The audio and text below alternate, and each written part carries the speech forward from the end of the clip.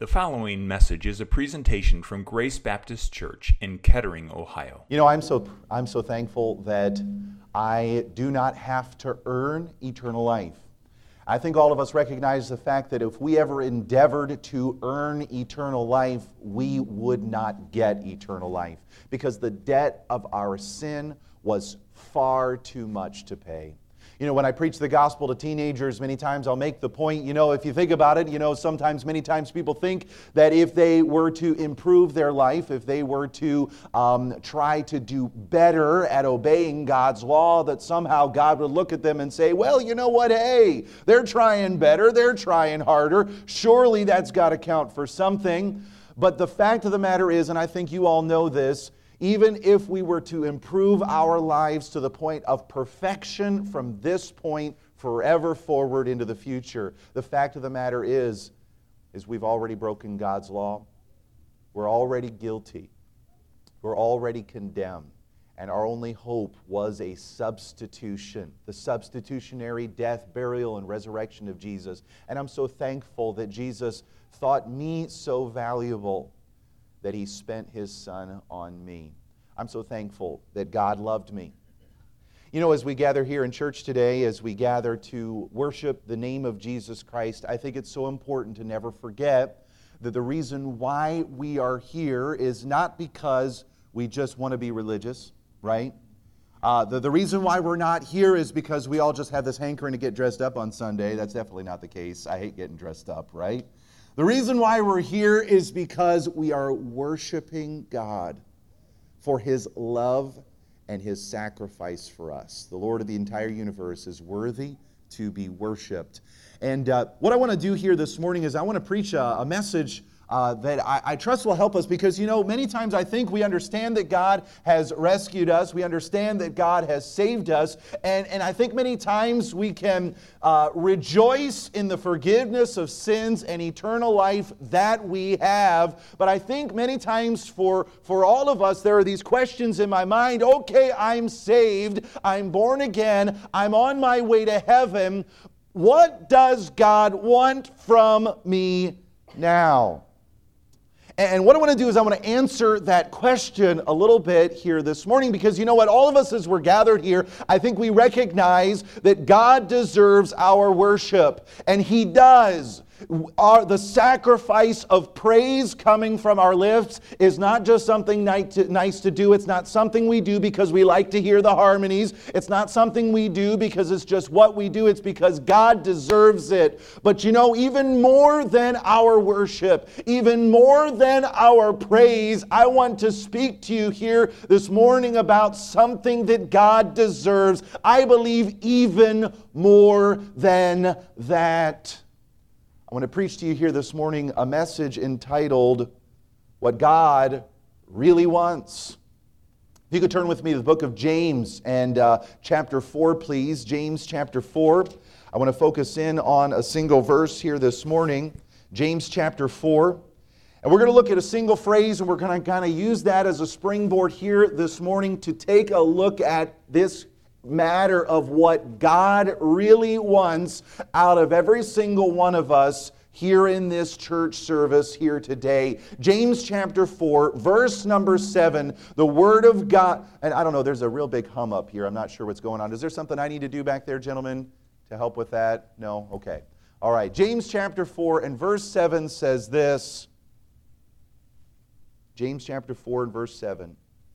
Submit yourselves, therefore, to God.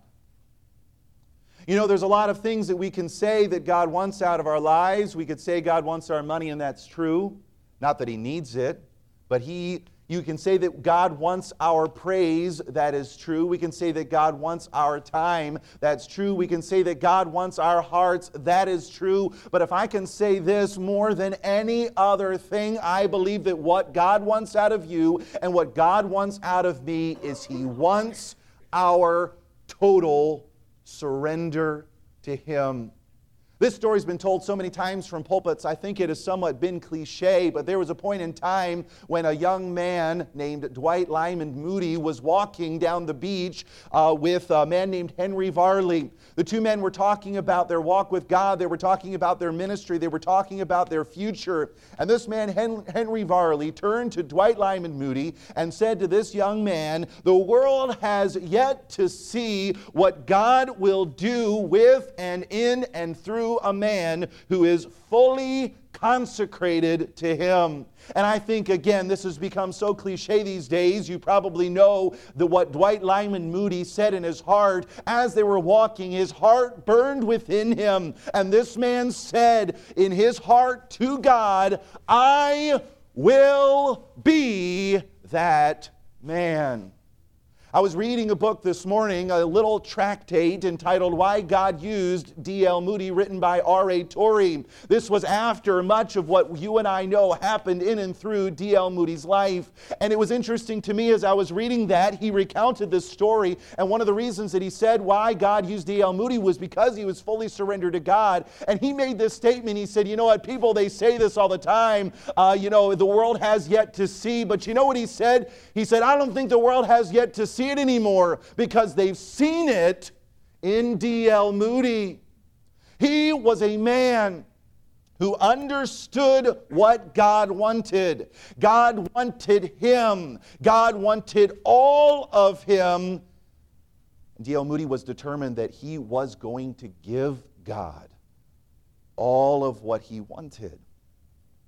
And here this morning, as we've gathered together to worship the Lord, can I submit to you that what God wants out of you today, tomorrow, this week, every single day of your life, what God wants out of you is He wants that full and total consecration.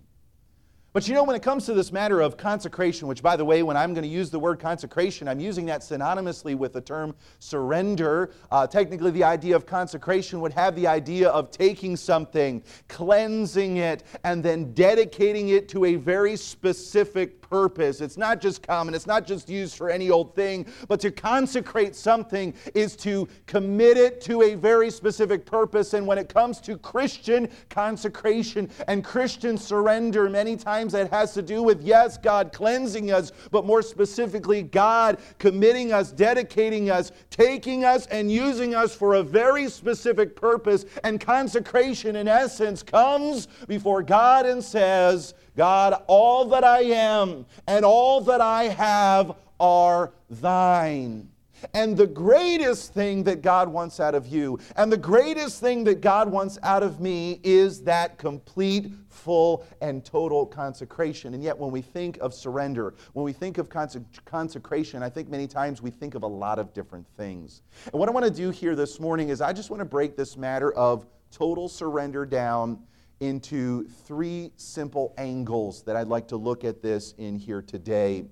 You know, how do you consecrate yourself to God, practically speaking? How do you walk in surrender all the days of your life? How do you give God all of you? What does that look like? Because I don't know about you, but in my life, I want to give God what He wants. First point that I want to make here this morning is, what does it look like to be totally surrendered to God? The first point I want to make is this: to be totally surrendered to God is to be surrendered to God's words. The Bible says in James chapter 1, verse 22, "But be ye doers of the word, and not hearers only, deceiving your own selves." John 14, verse 15, Jesus says to His disciples, "If you love me, keep my commandments." John 14, verse 21, the Scripture says, "He that hath my commandments and keepeth them, he it is that loveth me." John 14, verse 23 says, "If a man love me, he will keep my words." And can I submit to you folks here today, one of the greatest things that God wants out of you, one of the ways that you can manifest your surrender to Him, is to be surrendered to His words, to what He says. And of course, we understand that God recorded His words in the Word of God. Listen, this is a Baptist church here today, and we understand that one of the main tenets of being a Baptist, of being a born-again New Testament Christian, is biblical authority. And I think all of us would recognize that when it comes to faith or practice, this book right here has the right to tell us what to do, doesn't it? When it comes to how we worship in the church, we don't look to modern trends or culture. We look to the Word of God to tell us how to worship. When it comes to how to conduct our homes, we don't look to the latest pop psychiatrists or family cultural phenomena. We certainly don't look to sitcoms on primetime television to tell us how to raise our children. We look to the Word of God.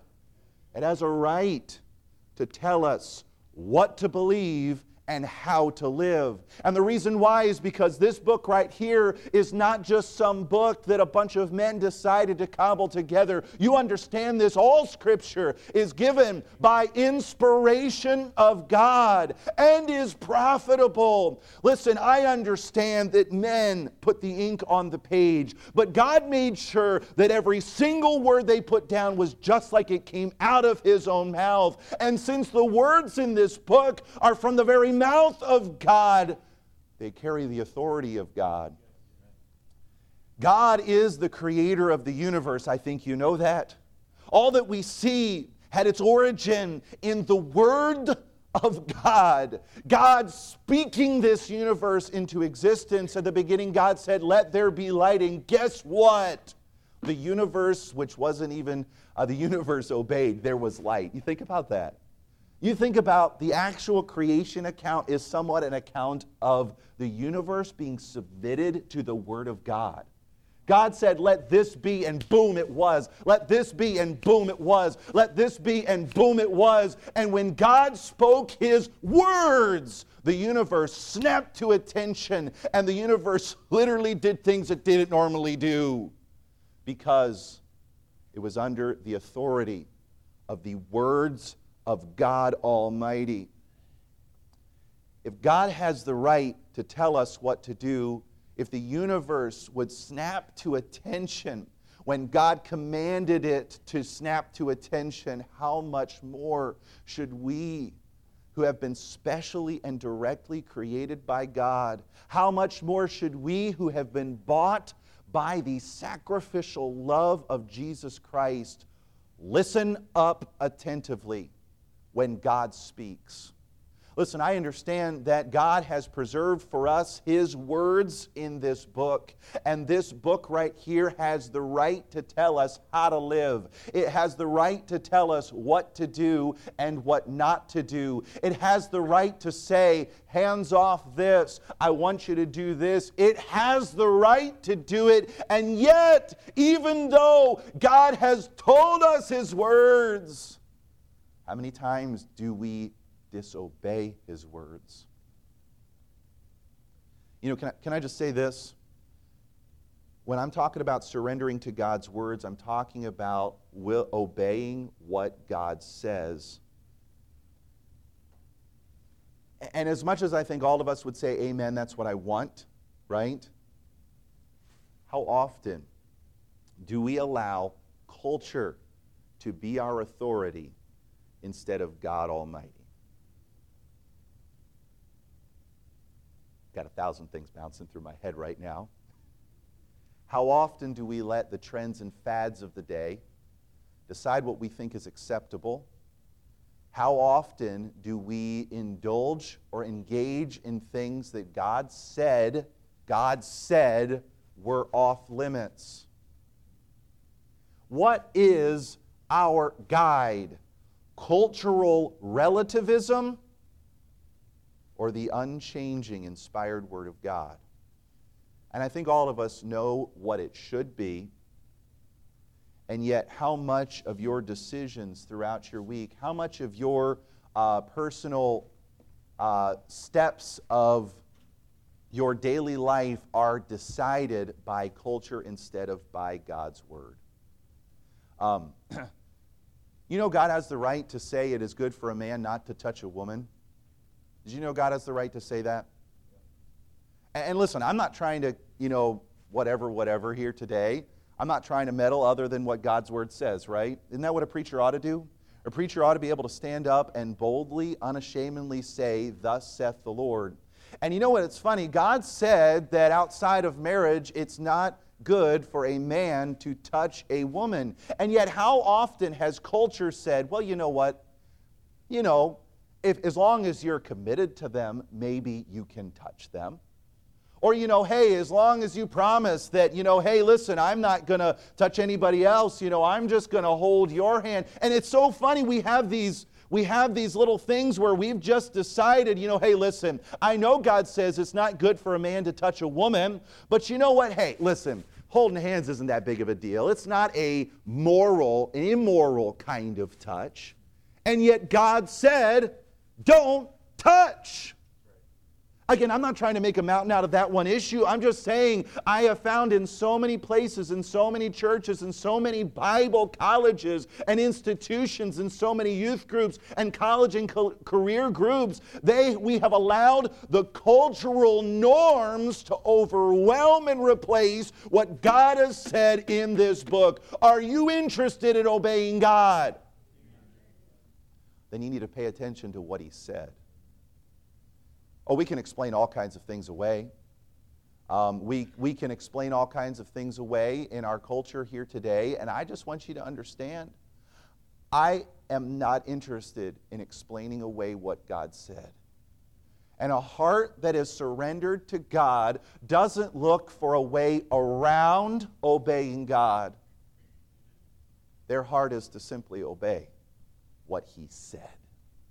I could give a dozen different applications here this morning, but I'm not going to be perfectly honest with you, because I believe the Spirit of God is going to make applications in your heart. I want you to think about it. What are those areas in your life, in your heart, where you've thought, you know what?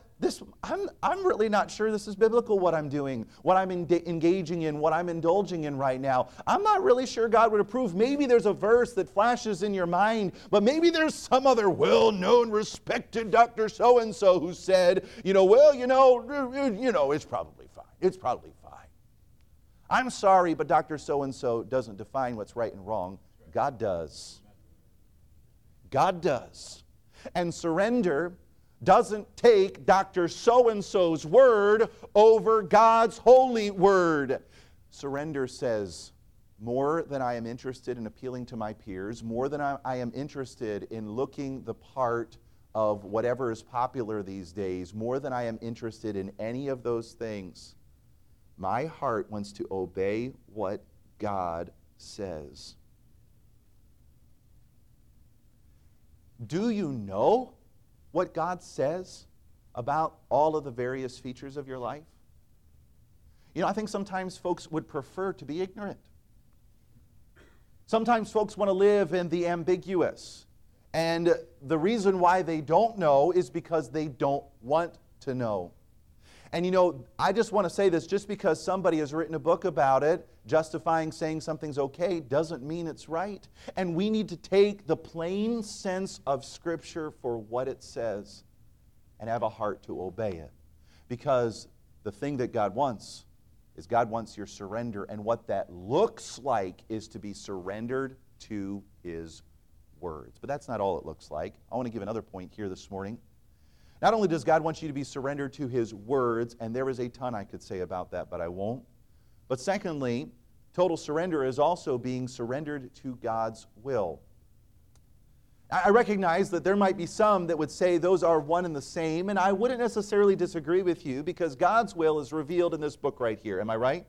What God wants is revealed right here. And yet I think we'd also all be on the same page that this book doesn't necessarily say that Bobby Bosler is supposed to close down his apartment and go on the road and travel all over the country being a youth evangelist running the war in the Cola Clash. I haven't found those words in this book anywhere.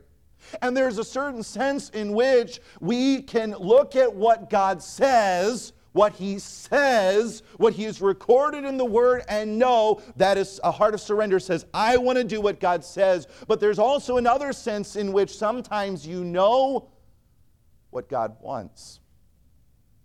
You know what I'm talking about here? You know, the Bible may not talk about certain games on your iPhone, right? It may give some principles that you ought to use to guide you. The Bible may not necessarily say something specific about a particular television show or movie maybe that you enjoy. You know, there could be principles that would certainly help guide you in the matter.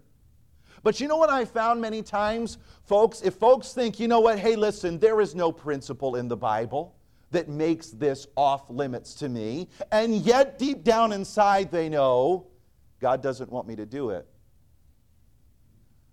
What they do is they do it anyway. Can I say a heart of surrender is willing to listen to God's voice when God says no? Even if you don't have a Bible verse on it? Did you know that the Spirit of God can make us feel uncomfortable about things in our lives that the Bible doesn't precisely speak about? I was down in Clute, Texas, did the war at a church down there right before COVID hit. We had an unusual circumstance. I was actually able to spend a whole week after the event was done and go back and meet all the kids and their parents and everything. It was really cool. As we went to one of the houses, I remember, actually, I'm sorry, this was a different place in Texas, but anyway, I remember I knocked on a door of a young man that had come and gotten saved. And I remember as I spoke to that young man at the door, I gave him a little sticker, 0100 sticker, and I just said, hey, listen, I just wanted to give this to you as a gift from me to you. This sticker here is the salvation decision that you made last week. I said, how much of you did you depend on to get to heaven? He pointed to the 0, he said 0. How much did you depend on Jesus? He pointed at the 100, I said, yeah, that's the salvation decision. And it was a good little teaching opportunity. I said, and by the way, the same way you trusted Jesus Christ to save you is the same way you live the Christian life. Salvation was 0% me, 100% God, and the Christian life is 0% my strength, 100% God's strength. And I said, I want you to have this. And then I pulled out this little quad-fold brochure called The Battle Plan for Victory that our ministry has put together. And I said, and I also want to give you one other thing as well as a gift from me to you. And I said to him, I said, you know, since you trusted Christ as your Savior, I'll bet something unusual started happening in your life. I'll bet you that ever since you've gotten saved, there were some things in your life you never thought twice about. Things that you did, maybe shows that you watched or music that you listened to, you never thought twice about it.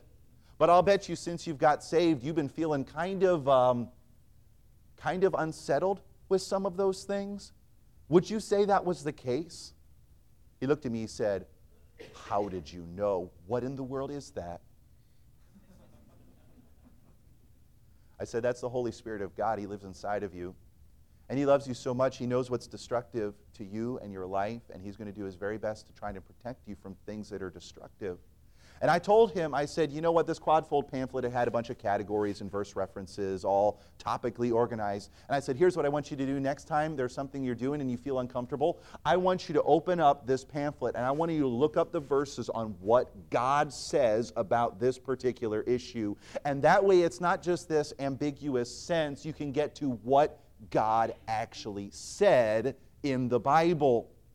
And you know what? I'm so thankful. In fact, that was on I believe it was a Tuesday, I met that young man. The following Sunday, I was at church. And there was a young lady there who happened to be his girlfriend. And she came up to me in the lobby before the service, and she said, you visited my boyfriend the other day. I said, what's his name? And she told me his name. And I said, oh yeah, I remember that conversation. She said, he wishes he could be here today, but his parents, they don't believe in God. They won't even let him come to church at all. But she said this, she said, but you know what? He's been going through that thing you gave him. And he says he feels like he's more of a sinner now than before he got saved.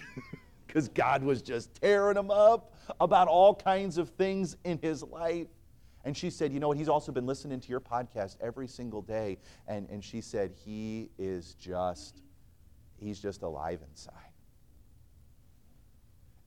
For one, let me just say this, that was a huge encouragement to me. I rarely get a chance to see the other side of the meeting. And in fact, I had 3 opportunities, primarily, well, for a variety of reasons, to go back and visit lots of different kids, 3 different weeks. And it was amazing. I would try to ask that question. You know, hey, listen, you probably, since you got saved, you found yourself uncomfortable with things you were never uncomfortable with before. Every single young person except for one said, in essence, yeah, how did you know? You know what that is? That's the Spirit of God alive in those young people.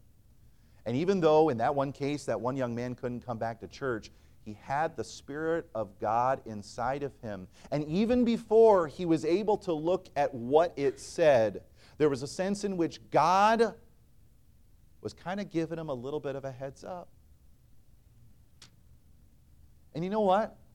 You have the Spirit of God inside of you too.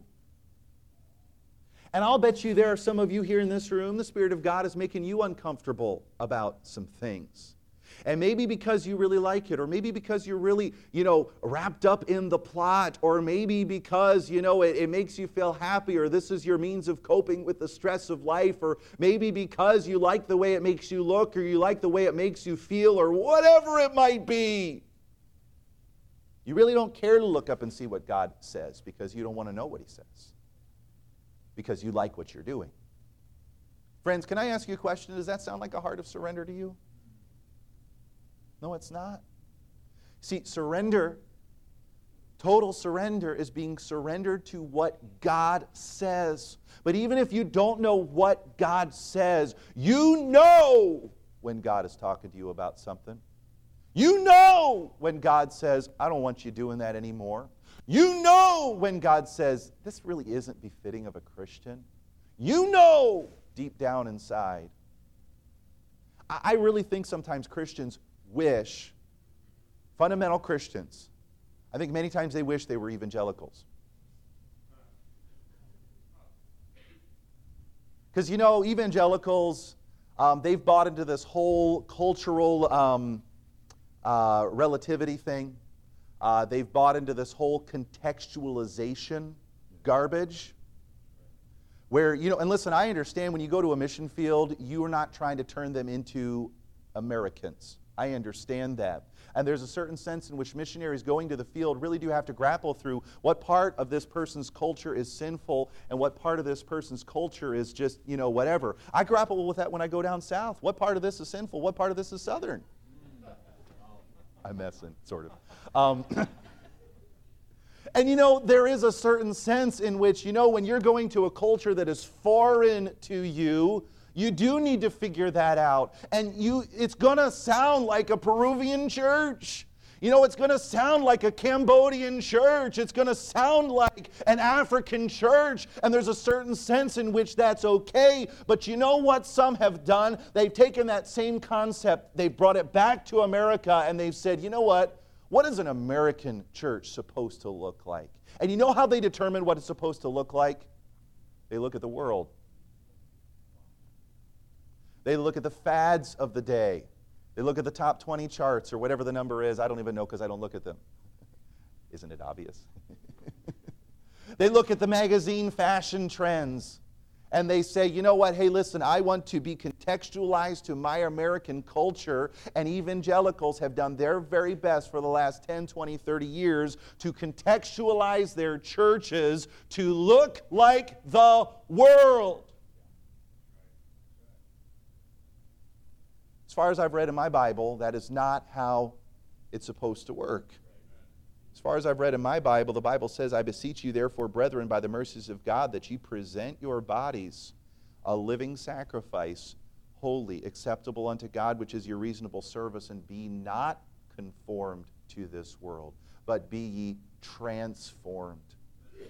The fact of the matter is that surrender is not interested in adapting to the sinful culture and practices of a world that's dying and going to hell. Surrender is more interested in seeking and finding the holy will of God and doing it.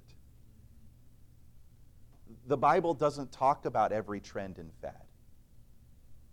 The Bible doesn't talk about how loose or skinny your pants ought to be.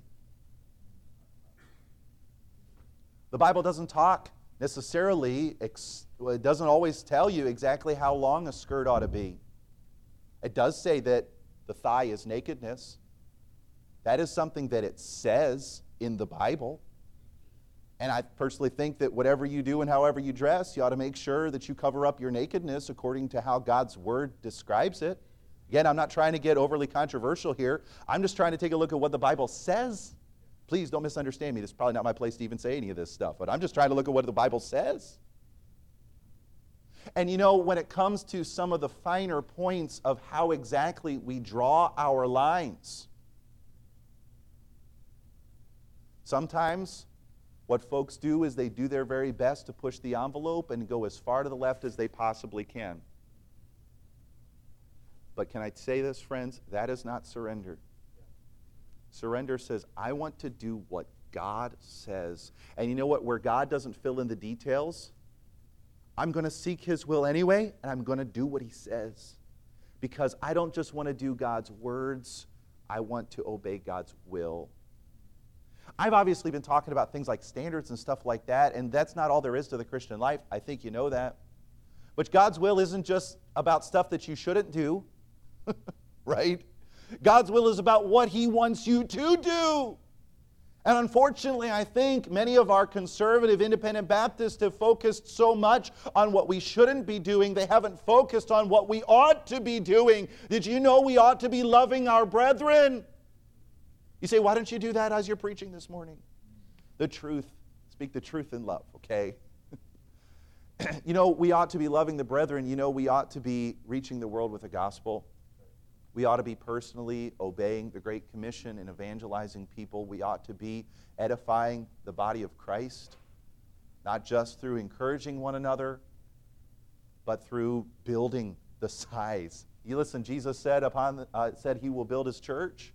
The gates of hell would not prevail against it. Jesus said He would build His church, but you know what? He expects us to be the grunts that run around and do what He tells us to do in the building process. He's the master contractor. He's the guy designing the plan. He's the guy buying the supplies. But you know what? He expects us to be involved in the labor. And surrender says, you know what? God wants me to be a part of building His church. I'm all in.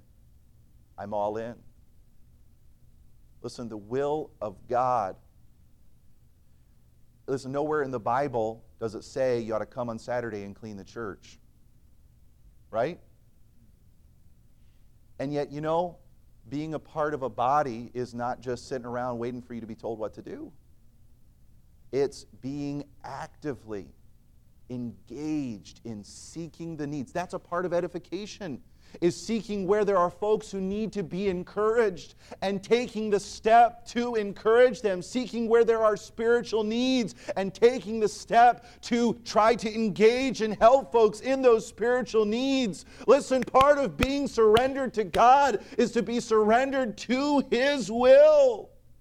See, as I said earlier, consecration is dedicating oneself to a specific purpose, not set by you, but set by God. And when we're not even interested in what God's purpose is, how in the world are we going to dedicate ourselves to it? We've got to seek God's will, seek God's plan, seek the opportunities. It isn't just doing what God says He wants, it's doing what you know He wants. There is a slight difference. There's plenty of overlap, but there is a slight difference. It's like this. There are some times when you know you'd be disobedient if you didn't do X, Y, or Z. You just know. You just know. Some of you men are failures in your family altar, and you know that's some area where God wants you to grow in. You know that's an area where God wants you to dig into your family and communicate the Word of God and pray with your family, but you feel like every time you turn around, you know you're too busy, this, that, or the other thing. Can I say this? You know what God wants. And surrender says, I'm not going to wait till it's a convenient time. I'm going to figure it out, and I'm going to get it done. Listen, personal devotions is the will of God for every single believer, to spend time with Jesus on a daily basis. That's not just some social construct that we've created within independent Baptist churches. That is New Testament Christianity, friends. Spending time with Jesus is the will of God. Nowhere in the Bible does it say, thou shalt upon 5 a.m. every morning get down upon thy knees and pray for 5 minutes and read your Bible for 15. Nowhere does it say that. But we know God wants us to spend time with Him. We know God wants us to soak in His presence. We know God wants us to seek His face and His will and His plan. You know. Nowhere in the Bible does it say how long you ought to spend. But listen, you know when you're just doing a token time with the Lord. You know. You know. Nowhere in the Bible does it say you ought to go out once a week in evangelistic work. But listen, friends, if your church is doing it, don't you think you ought to be a part of it?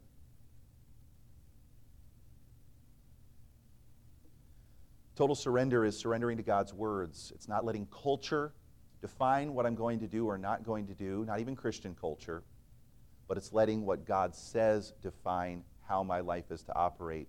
It's not just surrendering to God's words, it's surrendering to God's will, where the Bible doesn't specifically fill in the cracks, and yet you know. Surrender says, I want to do whatever God wants me to do. Whether I have a chapter or verse on it or not, I'm going to obey God. But thirdly and finally, total surrender is also surrender to God's wants. To God's wants. Men, you know the difference between those of you that are married. You know that there's a difference between doing what your wife asks you to do and doing what you know she wants you to do. You know the difference between that, right? There might be some things that politely she asks you to do or not to do, right? And if you've been married for any length of time, you know that that is just the tip of the iceberg of what she really wants. You know what I'm saying? You know, the wife might ask you to fix this one thing, and because she doesn't want to overburden you or get you frustrated, but she's really got a laundry list a mile long of other things that she wants you to do, right?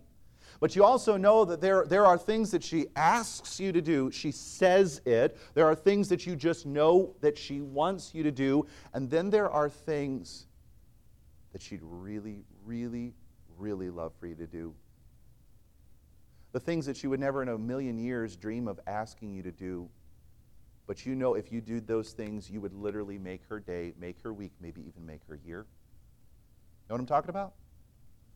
And us husbands are typically pretty ignorant about what those things are. We'd be a lot better husbands, right? If we listened, maybe we would figure that out. If we observed, right? Maybe we would figure that out. Can I say this? I personally believe that God has told us what he wants, and he makes it clear to us what he wants. But I think there's another level of surrender too, that so intimately knows the heart of God, that is so in tune with his desires. It's not just a matter of, God in our hearts kind of trying to force us into his will. There gets a point where you just are looking for opportunities to please God, where you're just excited about opportunities of doing anything and everything that would please the heart of God. See, a good husband is going to know some days that, you know what? My wife could really use some encouragement. She could really use some flowers today. And while she probably never asked you for flowers, while she probably never feel like you ought to bring her flowers, you know that would just tickle her fancy. You just know that that would just make her day. Can I say this? There are some areas, listen, if we're just fighting with the will of God, I don't really think we're ever going to get to that point. If it's all God can do just to get us to kind of cooperate and just kind of get with the program, and we're kind of dragging our feet, and okay, fine, he wants me to do this, so I'll go and do it even though I got other things I'd rather be doing. You're never going to get to the point where you're so in tune with the heart of God that you know what he would want. Like you just know what would, again, I want to be reverent in how I say this, but you know what would tickle his heart. You know what would put a gigantic, beaming smile on the face of God. I believe that believing God for impossible things puts a huge grin on the face of God.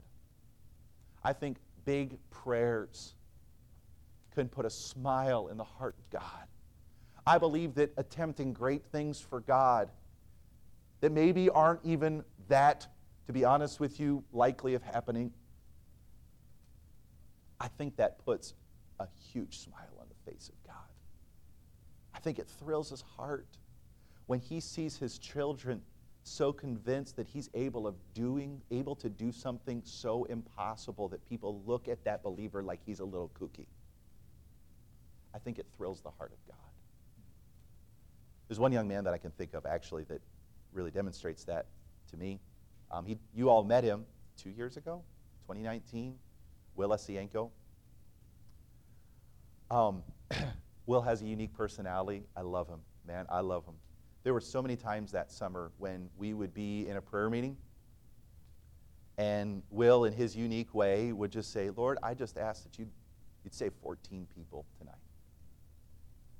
And there would be some times when I'd be like, oh, yeah, I can see that. Oh, yeah, sure.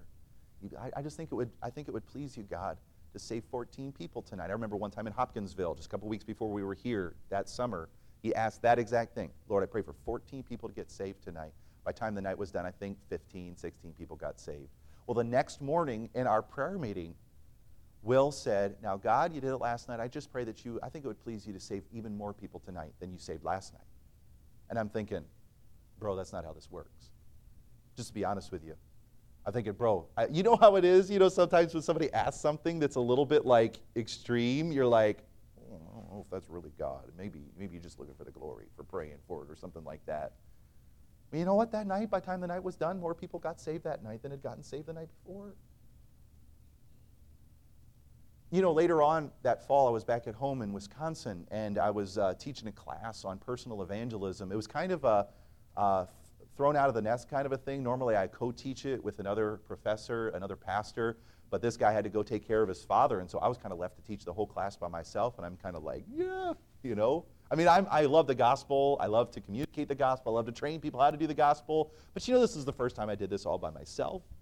And so I'm training the young people, and we had some times of prayer, and Will texted me, and he said, just so you know, I'm praying for, I think it was 30 people to get saved today.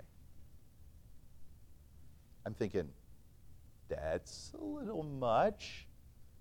Well, we went out that day. I've never seen so many divine appointments among all of those young people. By the time we got back, we had more than he had prayed for. Well, the next day, he texted me. He said, just so you know, we're praying for over 80 people to get saved over these 3 days. And I'm thinking, okay, that's just a little much, Will, is what I'm thinking. I didn't say it. I'm thinking, that's a little much. It was 85 people ended up getting saved over 3 days of personal evangelism. You know what? I'm not sure I would have asked for that. But Will was so surrendered to God's wants that he was willing to not only pray those things, but even look a little foolish in telling me that he was praying for those things. Because he was, I believe, in tune with the heart of God. He so knew what God wanted. He was willing to step out and look a little dumb in order to do it. Can I say this? Surrendering to God's wants, sometimes this involves real foresight. Looking ahead. Sometimes it involves real initiative. In other words, not just waiting for God to kick you out soul winning, or not just waiting for God to kick you in the pants in a prayer meeting, or not just waiting for God to so grip you with something. Sometimes it involves looking ahead, a little bit of dreaming, a little bit of initiative, a little bit of planning, a whole lot of execution. Sometimes it involves work. But I think at the core of it all, it really involves truly understanding the heart of God. What does God want out of us, friends? He wants us to be surrendered to His words. This is our authority. This is not optional.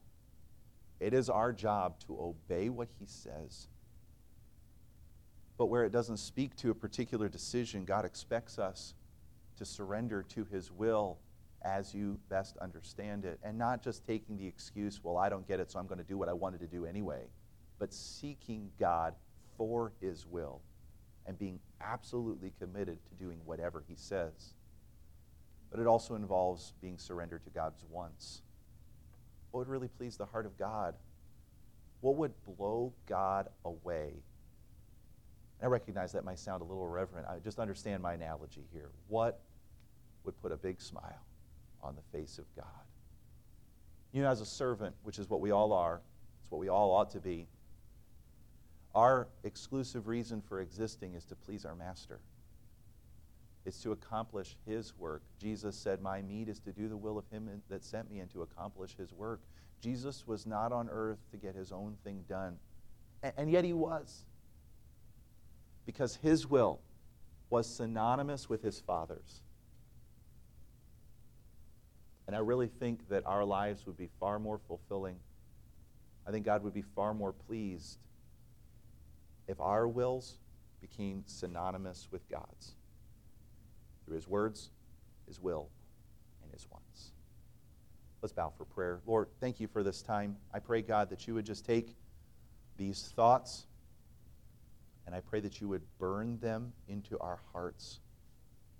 I don't know about anybody else in this room, but I want to be totally surrendered to you.